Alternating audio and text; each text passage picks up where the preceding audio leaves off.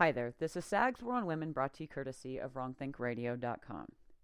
I'm sure by now most of you know that the CEO for the Time's Up movement, or organization, whatever the hell you want to call it, had to resign because her son has been accused of sexual misconduct. I'm not going to talk about her resignation, nor am I going to talk about the allegations against her son. Those things will come out in time. I want to talk about something that the accuser posted online that I found to be just a little bit strange. Now, she has locked out a lot of her social media. And I started digging because, well, she claims that she had reported her sexual assault.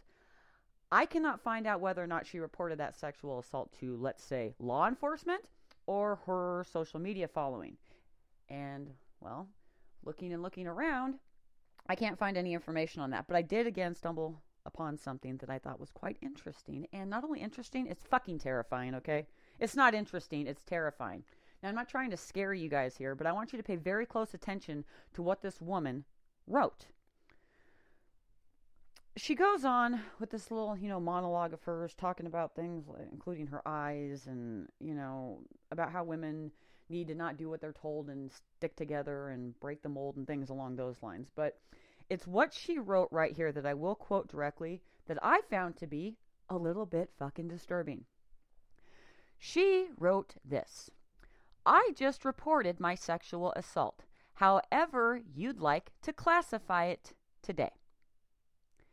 Did you hear that?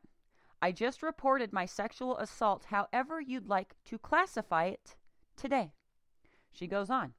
I'm feeling powerful, fearless, and ready to speak my authentic truth.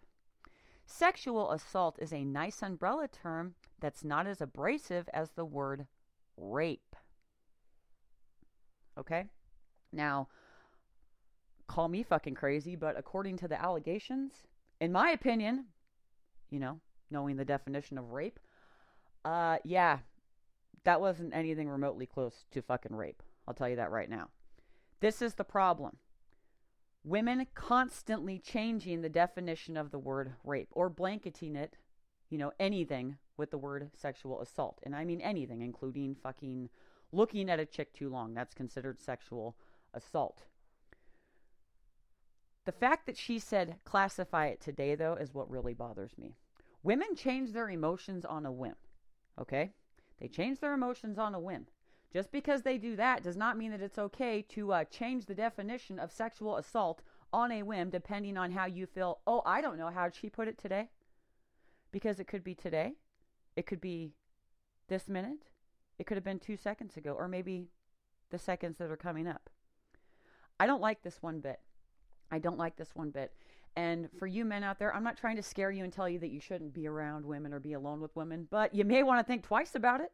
You may want to think twice about it because, let's face it, it's how you want to classify it today. Today. This woman empowers women for a living. Okay? She has a fucking website called assistingwomen'sempowerment.com.